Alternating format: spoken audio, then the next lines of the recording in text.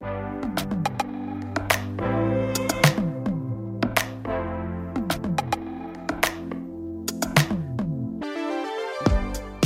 this is Up Talk from Chatelaine, and I'm your host, Rachel Giza. On this episode, they were so powerless, right? They were nobodies. No political rights, no careers, and yet they made themselves powerful by doing something so weak. Emma Donoghue, the author and Oscar-nominated screenwriter of Room, has a new novel called The Wonder that's set in 1850s Ireland. We're going to talk about the power of refusal, of fasting faith, of science and suffering, all with Emma Donoghue coming up on Up Talk. But first, let's debrief the week that was.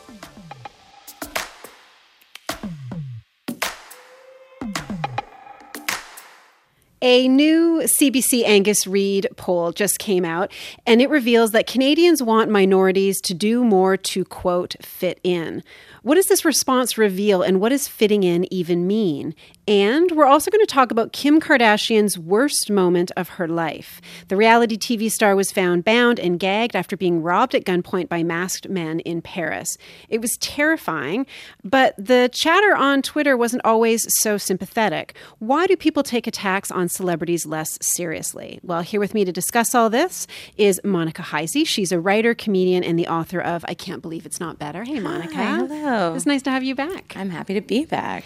And joining us for the first time, making her debut on The Debrief, is Sadia Ansari. She is an associate editor at Chatelaine. Hey, Sadia. Hi, I'm excited to be here. I'm so happy to have you. So, Sadia, I want to start with you because you are actually working on a piece for Chatelaine about the new CBC Angus Reid poll. So can you give us a bit of background on what it's about? Sure. So the poll is, as you said, Rachel, a partnership between Angus Reid and CBC, and they looked at Canadian values across a broad spectrum. So they looked at how attached are you to Canada? How do you feel about NAFTA? And this, the thing about minorities was kind of like one of the questions that CBC ended up sort of honing in on. So their headline kind of screamed, Canadians want minorities to do more to fit in. And that was the question that was asked. So actually people were given a choice between two responses. One was, should minorities do more to fit in with Canadian society? Or should we encourage cultural diversity, so encourage, people retaining their language, that sort of thing. So 68% said that we should encourage minorities to fit in. And the reaction to this has sort of been, it's very polarized, right? Like in the context of like Kelly Leach, her talking about we should screen for Canadian values, that sort of thing. And like there's this conversation about what is Canadian value? What is a Canadian value? What is Canadian society? What does mainstream mean in Canada, given that we've kind of all grown up with this story of like this multicultural mosaic that we're all in that's kind of seeming to like fall apart right now as people have these strong reactions. So for me personally, when I read this kind of headline that Canadians want minorities to fit in, as a, quote unquote minority, it made me feel kind of like hurt. Like, what do you mean? Like, I'm a minority, so am I not Canadian and I need to fit in? Like, what does that mean? And, the Twitter reaction was like, yeah, this means that 68% of Canadians, or like 68% of those people that were surveyed, are racist. And I think that that's kind of like a knee-jerk reaction that's actually incorrect because, one of the other survey questions revealed that 2/3 of those same respondents, so 67%, thought that they were actually satisfied with how immigrants were integrating into their community. So that kind of like shows you that this makes absolutely no sense. Like if you're happy with immigrants like integrating, then but you think that minorities should fit in more. Like it makes no sense. Like, yeah. And also conflating minorities, the word minority and immigrant, like it's just kind of a mess. And so for me, I'm writing a piece right now just about like what do we mean when we say Canadian mainstream? Like who gets to decide what that is? Yeah. What do you think when you heard about this? It's always interesting to be exposed to the viewpoints of people that you don't get to hear from very often. And I've basically created a bubble for myself, and I'm sure lots of other people have, where saying something like immigrants need to do more to fit in or minorities need to do more to fit in isn't something that anyone that I know would say, I don't think. So it's a reminder, I think, to me and to other people within my same community that there's still a lot of work to be done in terms of the way that we talk about what Canada looks like. But I even wonder, I mean, I'm not saying that these viewpoints don't exist, but what I think is kind of weird, and I know, Sadia, that you actually went through all the results of the poll, and I just read the news stories around it, but I feel like I have a problem even just with the premise of the question, which is, do you think minorities need to do more to fit in? Which feels like a leading question. It's sort of like, I feel like implicit in the question is the suggestion that there is an in to fit into and that certain people aren't fitting into it. It feels like this kind of question actually is loaded to me. It doesn't feel like a neutral question.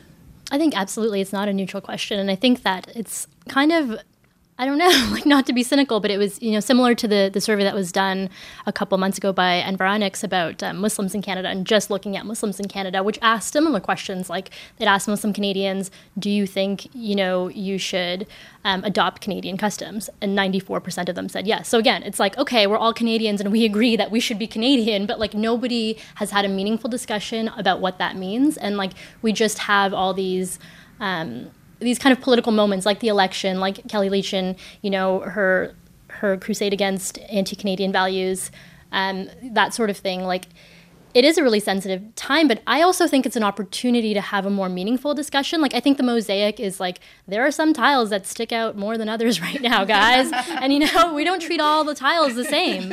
So, like, let's stop pretending, right? And we're not a melting pot of beige. That's, like, really not what we're about as Canada. So, like, let's kind of, like, reassess, what we mean by Canadian culture. And, like, Trudeau has this really, like, beautiful way of expressing that we're a post-national state, but, like, we're not. Like, this is not realistic. So, like, let's talk about it. Well, yeah, and I think the last thing I think that's worth noting is that millennials were more comfortable with the idea of people embracing multiculturalism, for lack of a better term. And millennials are just cyclists who drink cold brew coffee, right? So all the terms are problematic. All the terms are like just lumping people together and overly generalizing. But I think what it spoke to was the idea that younger people were much more comfortable with people of different races and ethnicities. I mean, I think that's maybe what the data suggests. Is that fair to say, like, Sadia, like your reading of the generational shift? Some people are like, oh yeah, we're all just going to be so much more progressive 30 years from now when like a certain generation dies off. And like, I don't believe that. I think sometimes people just become more conservative with age, or like, yeah, if you're the hipster cycling to La Hortica House to get your curry, you're like super pumped about it. But like, if it's like my dad works in your office and he's warming up your curry, you might make a face. Like, you know what I mean? Yeah. Like, I think it's like very situational, and it's very easy to say like, yes, I'm comfortable with this. Yeah. But are you actually comfortable with like talking to people across generations, talking to new immigrants, like all that sort of thing, not just like reaping the benefits of like good multicultural food. Yeah. Yeah. Well, and one of the depressing things is that the longer that immigrants were here in Canada, it seemed like their views kind of hardened and became more conservative, right? So I think everyone's afraid of like having something taken away, like whether or not you're an immigrant, whether or not you're like quote unquote old stock. And I think if you're Indigenous, you're like, what are you all doing here? Leave us alone, right? Like, I think it's just like, you want to talk old stock? Yeah, exactly, right? So I just think it's like everyone, I don't know, is like when you ask these types of questions, like it's about fear of what might be taken away from you by somebody else. Like, is this a zero-sum game? But that's also sort of how the question was worded. Like, did they ask a question like, should white Canadians be doing more to make new immigrants feel like they're part of Canada, right? Like, that kind of is the same question, basically. Like, are people getting along with each other? Are we feeling comfortable with each other? And it just completely shifts who the onus is on. And if you're going to ask the one question, it seems you should at least ask the other. Okay, let's move on. We've got time for another quick topic. Kim Kardashian, in the early hours of Monday, was robbed by gunpoint in her Paris apartment. She was there for Paris Fashion Week. She was bound and gagged and locked in the bathroom by perpetrators who escaped with millions of dollars in jewelry. And I think at least two of them came in and they were dressed like as French police officers. But since the news broke, there have been some people on social media who have been posting jokes about the incident. There's lots of schadenfreude about it. And then in response to that, there were celebrities like James Corden and Chrissy Teigen who came to Kim's defense, reminding people that celebrities are humans too and that they also deserve sympathy. Monica, what was your reaction when you heard about this? I don't follow the Kardashians, but I felt really bad for Kim. I would feel bad for anyone in that circumstance. I can't imagine how frightening that would be. I was surprised. I mean, I wasn't surprised because it's the internet, and of course this was going to happen. But I was surprised, I guess, to see people who I wouldn't have, like I saw people I wouldn't have expected to joke about a woman being assaulted and robbed at gunpoint, getting in there and contributing to that conversation in a way that was confusing to me, because they're also people who maybe are even fans of the show. And it's like, she put herself out there as a public figure, so I understand that she's photographed in public a lot. But nobody deserves that. Yeah. If she had maybe just been robbed and wasn't there, maybe you could crack a joke like money's not a problem for her, but like, you know, like bodily integrity and like feeling safe in your own home, like those are rights that everyone has. Yeah. Yeah. And I mean, just the description of it. I mean, people come, it was, 3:00 in the morning or something. People came into the apartment where she was staying. I think she was sort of begging for her life and was locked in. I mean, anything could have happened. And her spokespeople have said that she was shaken but physically unharmed, but it had to have been really scary. Sadi, do you think it's hard for people to feel empathy when something like this happens to somebody who is in the public eye, has so much money, and in some ways is, she's got as many haters as she has fans, right? Yeah, absolutely. I think that she's one of those celebrities that like the public thinks like, well, she belongs to us because she opens up, so much of her life to us. And I think celebrities like that, people just feel like, oh, I can make fun of her. I can take her down. It doesn't really matter. She has money. She's living the life. So what does it really matter to her? Like $10 million or how many of her $1 million worth of jewelry? Does it really matter that that's taken away? She's fine, without really stopping to think about like, the human experience of being robbed and thinking that you're secure in this like high-end hotel and like, the security guard was tied up and she's tied up. And like, it's kind of, I mean, I don't know. I think it's like we make celebrities caricatures and sometimes they make themselves caricatures. And I'm not saying it's her fault that this is why people are treating her this way, but it's just like a really unfortunate side effect of celebrity culture. And the internet. Like Monica said, but it's like, what's the line? Like, can you make fun of celebrity divorces? Like when the whole Brangelina thing was happening, there was so much online commentary, and then there were allegations of child abuse, and people were like, oh no, now we stop. Like people make fun of botched plastic surgery, people make fun of all sorts of things, and like, what's your line? Like, people aren't going to be nice to celebrities depending on like how they present themselves to the world. Yeah. So it's like, what's our moral line? Like, how should we treat them? Like, I don't know the answer. But I don't think that's true. I think that if Meryl Streep had been robbed at gunpoint, I don't think that people would be making fun of her. I think Kim Kardashian in particular, there's this gleeful takedown of this woman. And admittedly, Kim Kardashian is much more outwardly materialistic and interested in displaying her wealth and sort of this performance of both celebrity and like rich womanness. Than Meryl Streep is. But I think there's something in particular about the way that Kim does it, her shamelessness, that makes people want to take her down and makes people excited when things like this happen to her so that they have something that they can like dig at her about. Yeah. Is there something about this, the fact that she's a reality star and the fact that so much of her life, like you were talking about this a bit earlier, Monica, like so much of her life has been exposed and out there. I mean, she takes hundreds of selfies a day, and she just puts herself out there, that when something that's so random and unscripted happens, when something that, like, I think she seems like somebody for whom everything is in her control. Her image is so in her control. Does that add a different kind of quality to this? I think so. I think it's the same sort of, weirdly and maybe perversely, it's the same sort of impulse that makes people excited by those celebrities without makeup, I think, covers. Right. It's this thing of like, this isn't the part that you're supposed to see, and you get to see it anyways. And it's what I think you were talking about earlier about access and ownership. People feel possessive about these celebrities. They feel entitled. And it also, something that has been odd to me is there's a clip of Kanye very sweetly stopping his concert being like, there's a family emergency, I have to go. And he's, I think, been getting some sort of praise for that. People think it's like very sweet and cute, and they're sharing it like, oh, isn't this cute? And then making fun of his wife for being in a situation where her life felt like it was in peril. Sure. There's like a double standard. Yeah, it's the same situation. They're both just reacting naturally to the exact same situation, and Kanye did it right. And Kim's worthy of scorn. Let's leave it there. Thank you so much, the both of you. Monica Heisey is a writer, comedian, and the author of I Can't Believe It's Not Better. Sadi Ansari is an associate editor at Chatelaine, and she's writing about that CBC Angus Reid poll, and you can find it coming very soon at chatelaine.com.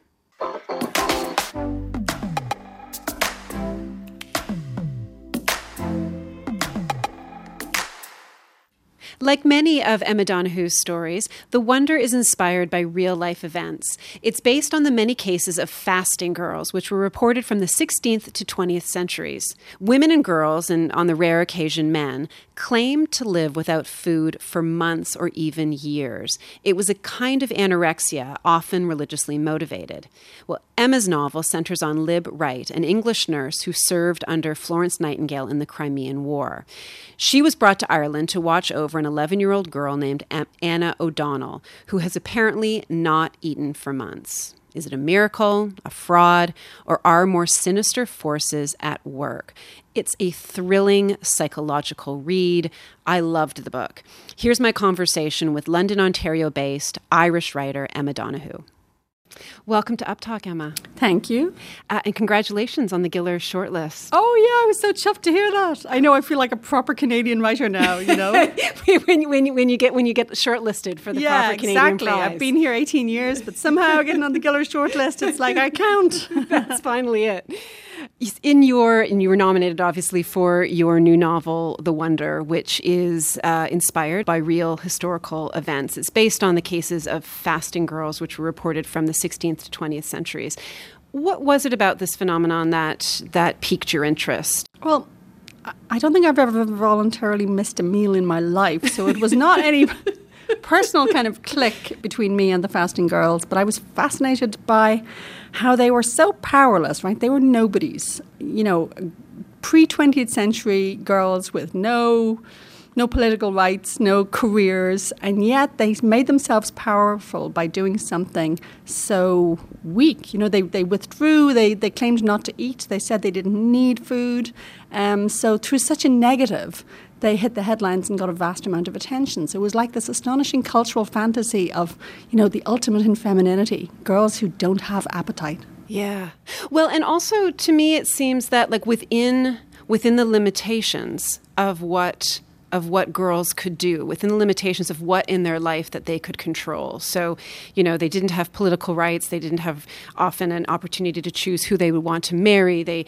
All of those things, the body is the one thing that these girls could actually control. Absolutely, and it's almost as if they were picking up on those unspoken cultural rules, like, you know, girls shouldn't eat too much, girls shouldn't ask too much, girls shouldn't, you know, be sexual, and they were saying, okay, I'll take that to the maximum. Yeah. And certainly, they weren't all overtly religious, but many of them had very obvious religious affiliations, some Catholic, some Protestant, but I knew I wanted to write a story which would include everything I found most fascinating about this phenomenon, so I thought I must set it in my homeland of Ireland, not just because I know Ireland, but because Ireland is the perfect place to set a hunger story, because the Irish, we define ourselves through having survived the Great Famine. So I thought if I set it in the 1850s, you know, the shadow of that famine is still lying across the psyche of the nation. You know, the country paths were literally still bumpy with the skulls and bones under them.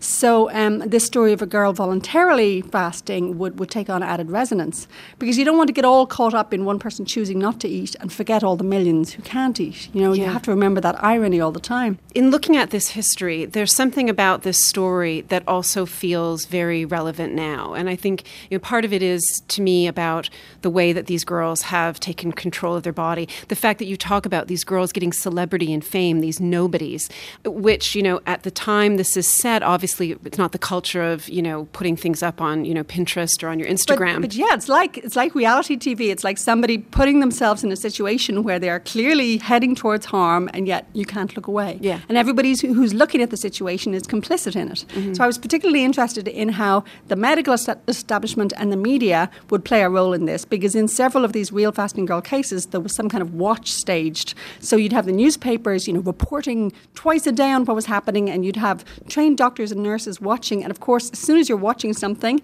and imposing really clear rules, you are changing the situation. If any of these girls were sneaking food, for instance, being watched stopped them from sneaking food, and so some of them died. So, you know, I suppose as a novelist, I've often felt quite mixed, that I get totally engrossed in writing about a situation, and sometimes I feel I'm not doing actual good in the world. I'm just being a parasite writing about it. And I know journalists must sometimes get that feeling. And I know, medical people too, they're often in an agonizing situation where they would love to fix somebody's health and the patient is saying, no, I don't want it. Or the patient is saying, I want something like assisted suicide, and the medical people are saying no. So there are many ethical agonies in these professions. And so I chose a nurse and a journalist as central characters. And the whole thing is narrated by the nurse. Yeah, by Lib, who she comes to Ireland. She comes into, the town that this is set in is right in the middle of Ireland. And Lib she had worked under Florence Nightingale. She is a woman of science. She is, to a degree, a kind of British snob. She looks down on the Irish. She looks down on Catholicism. She's like us, but she's got those mid-19th century prejudices. Yeah, the Irish were considered to have brought all their problems on themselves. Yeah, and I'm curious about what you wanted to convey through the character of Lib. Well, it's never interesting to have a character who doesn't change. I never have a character who's simply a mouthpiece or simply a fixed point of view on a situation. Every character should be changed by the story. So I knew that the nurse would be wanting to, in some sense, convert the girl to her own more rational worldview, but I needed the nurse to change too. So I thought, let her bring all her baggage with her.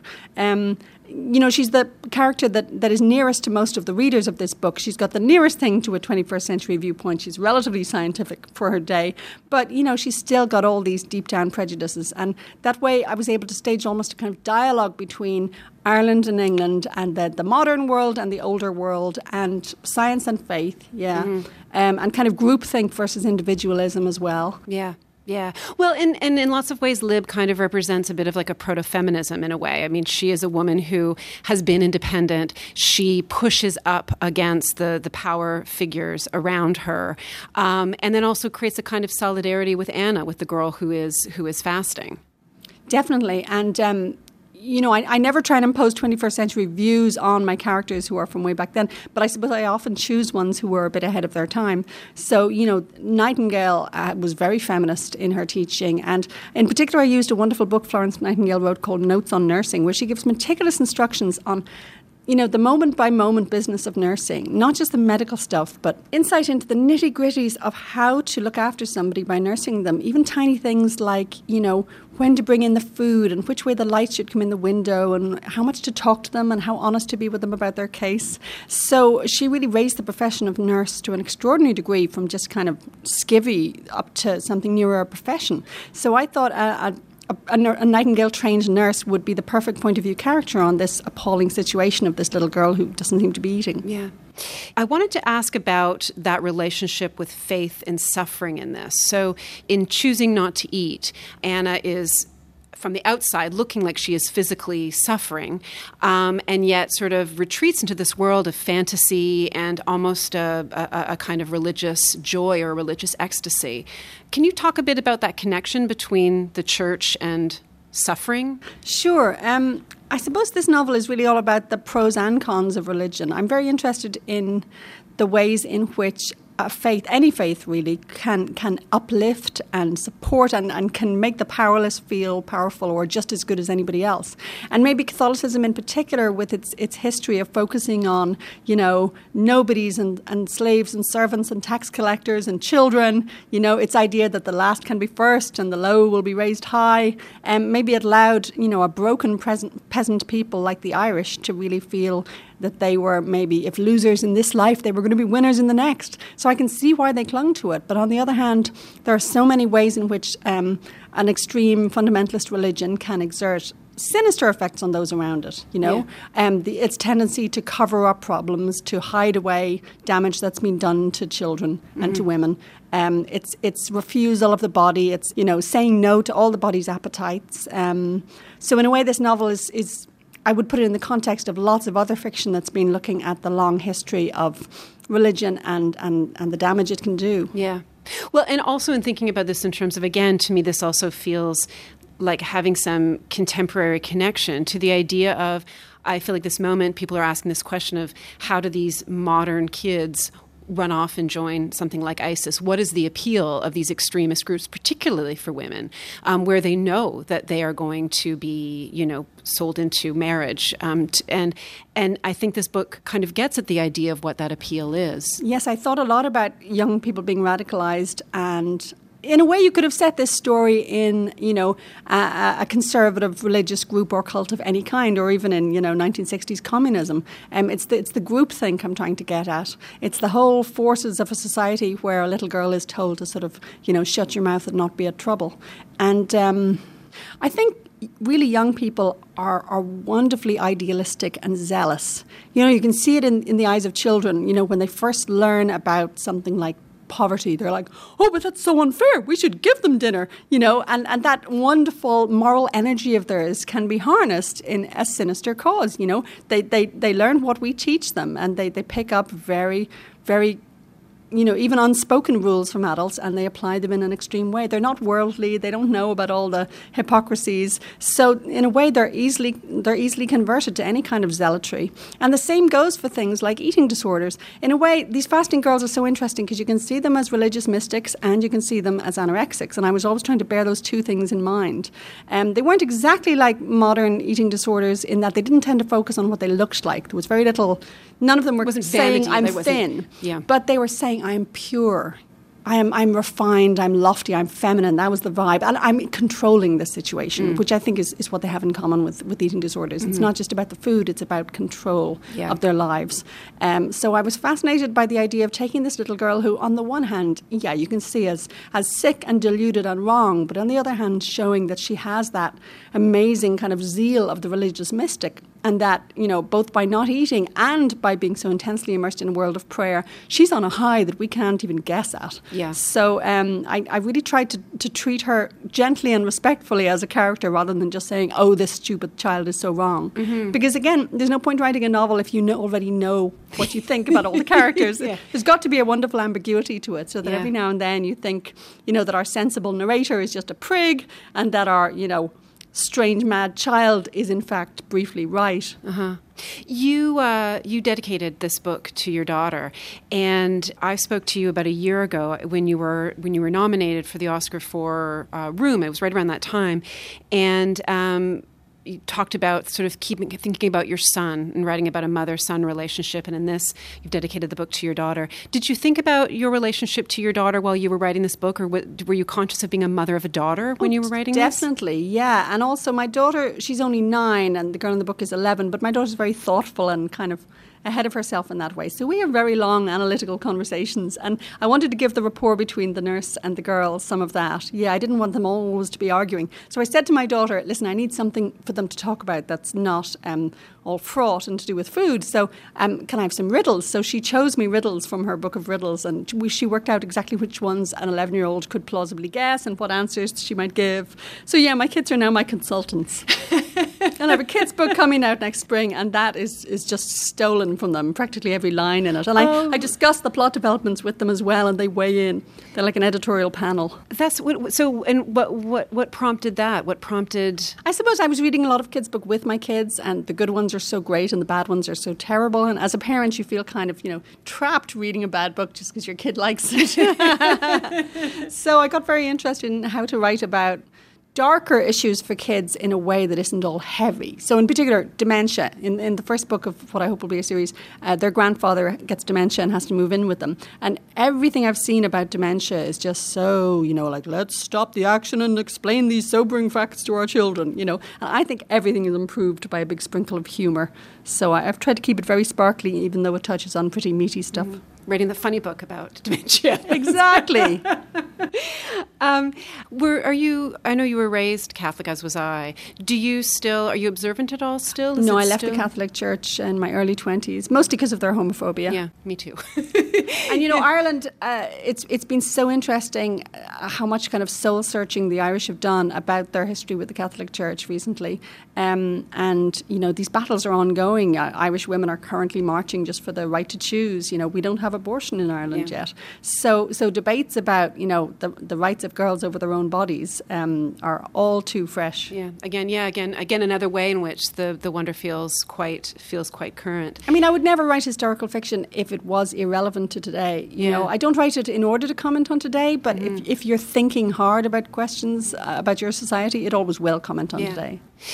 Is it? I mean, in terms of your attraction to writing about the past, does it pull you in because you like the research of it so much? Because you feel that that there is perhaps an understanding of what certain periods meant or what they reflected, as opposed to when you write in contemporary I think the settings? reason I do it is for flavour. I love that feeling of going on a long trip to a completely other time when people's assumptions were different, so where the mindset was different as well as the food and the clothes. It's not just for the food and the clothes, certainly. I love that, deep down strangeness of people who have human impulses just like us, and yet every now and then there's a moment when your character has a thought and your reader goes, oh my God, did she really say that? Yeah. So I like that tension between how they're just like us and how they're different. I do also enjoy the fact that historical fiction can allow you to probe the roots of things. Like, I've written a couple of books set in the 18th century when they were just beginning to get that idea of, maybe all human beings are fundamentally equal. Brand new ideas like, oh, maybe slaves shouldn't be owned, or maybe women should be free. And if you go back to the very origin of those ideas, you can capture some of their amazing newness and freshness. For instance, Hilary Mantel has a wonderful book about the French Revolution called A Place of Greater Safety. And she really makes you feel that moment of, the revolutionaries sitting around in a cafe going, let's change the world. She gives it that edge as if it's happening right now. She makes it so unstuffy. So yeah, I really enjoy doing that. And do you have to do some sort of almost like a method experience to forget the things that you know in a way, or to imagine a world in which you can't just reach out to somebody on a phone, or you can't just, that the kind of absolute loneliness that someone might experience at a time when you might live far away from the people that you care about? Or yeah, for instance, emigration. I've done it twice, but when I write about emigration, it's almost a different thing. Back then, when you were, when your mother was ill back in the old country, and, it might take you a year to hear whether she died or not, people had to exist in a state of not knowing for so long. You had to bear such awful ambiguities. But then they didn't have jet lag, I suppose. Each era has its own problems. I wanted to just to circle back to the question of setting, because certainly in reading this and then thinking about Room, the sense of confinement, even though one takes place in the present and one in the past. Also, in The Wonder, it's self-imposed confinement. It's a psychological prison, not a literal one. Absolutely. So in many ways, it's the opposite of The Wonder. Yeah, and to me, it does feel like it's a similar impulse in the adult-child relationship, but it's a reverse one. So in one, it's a child who is a child in a confined setting who is allowed to imagine something large and wondrous in this confined setting. And then the other, it's a child who is lively and creative, who shrinks into this smaller and smaller place. And also, it's a very different take on motherhood, because in Room, Ma is his mother by birth and by, raising him. And I was always slightly uneasy that maybe I'd made a bit of a cult of the mother figure, So in this case, the mother in The Wonder is terrible, really. Yeah. She's so proud of her saintly daughter that she's happily watching her daughter pine away. And so in this case, the nurse, who's a total stranger to Anna and very culturally alien to her and a total stranger, and no legal tie, no birth tie, and yet this strong bond springs up. So in a way, I was kind of testing what makes a mother. And as because I'm in a two-mother family, I'm very aware of these questions about exactly what it is that constitutes your claim on a child. What is it that defines you as a mother? And it's certainly not just the giving birth. Yeah. Well, and I think also, too, the idealization of motherhood, and I think that can also happen. I'm also in a two-mother household, and I think sometimes the idea that there's almost a superiorness to the idea of, two mothers, or what does it mean for a child to have that kind of force coming at them with two mothers?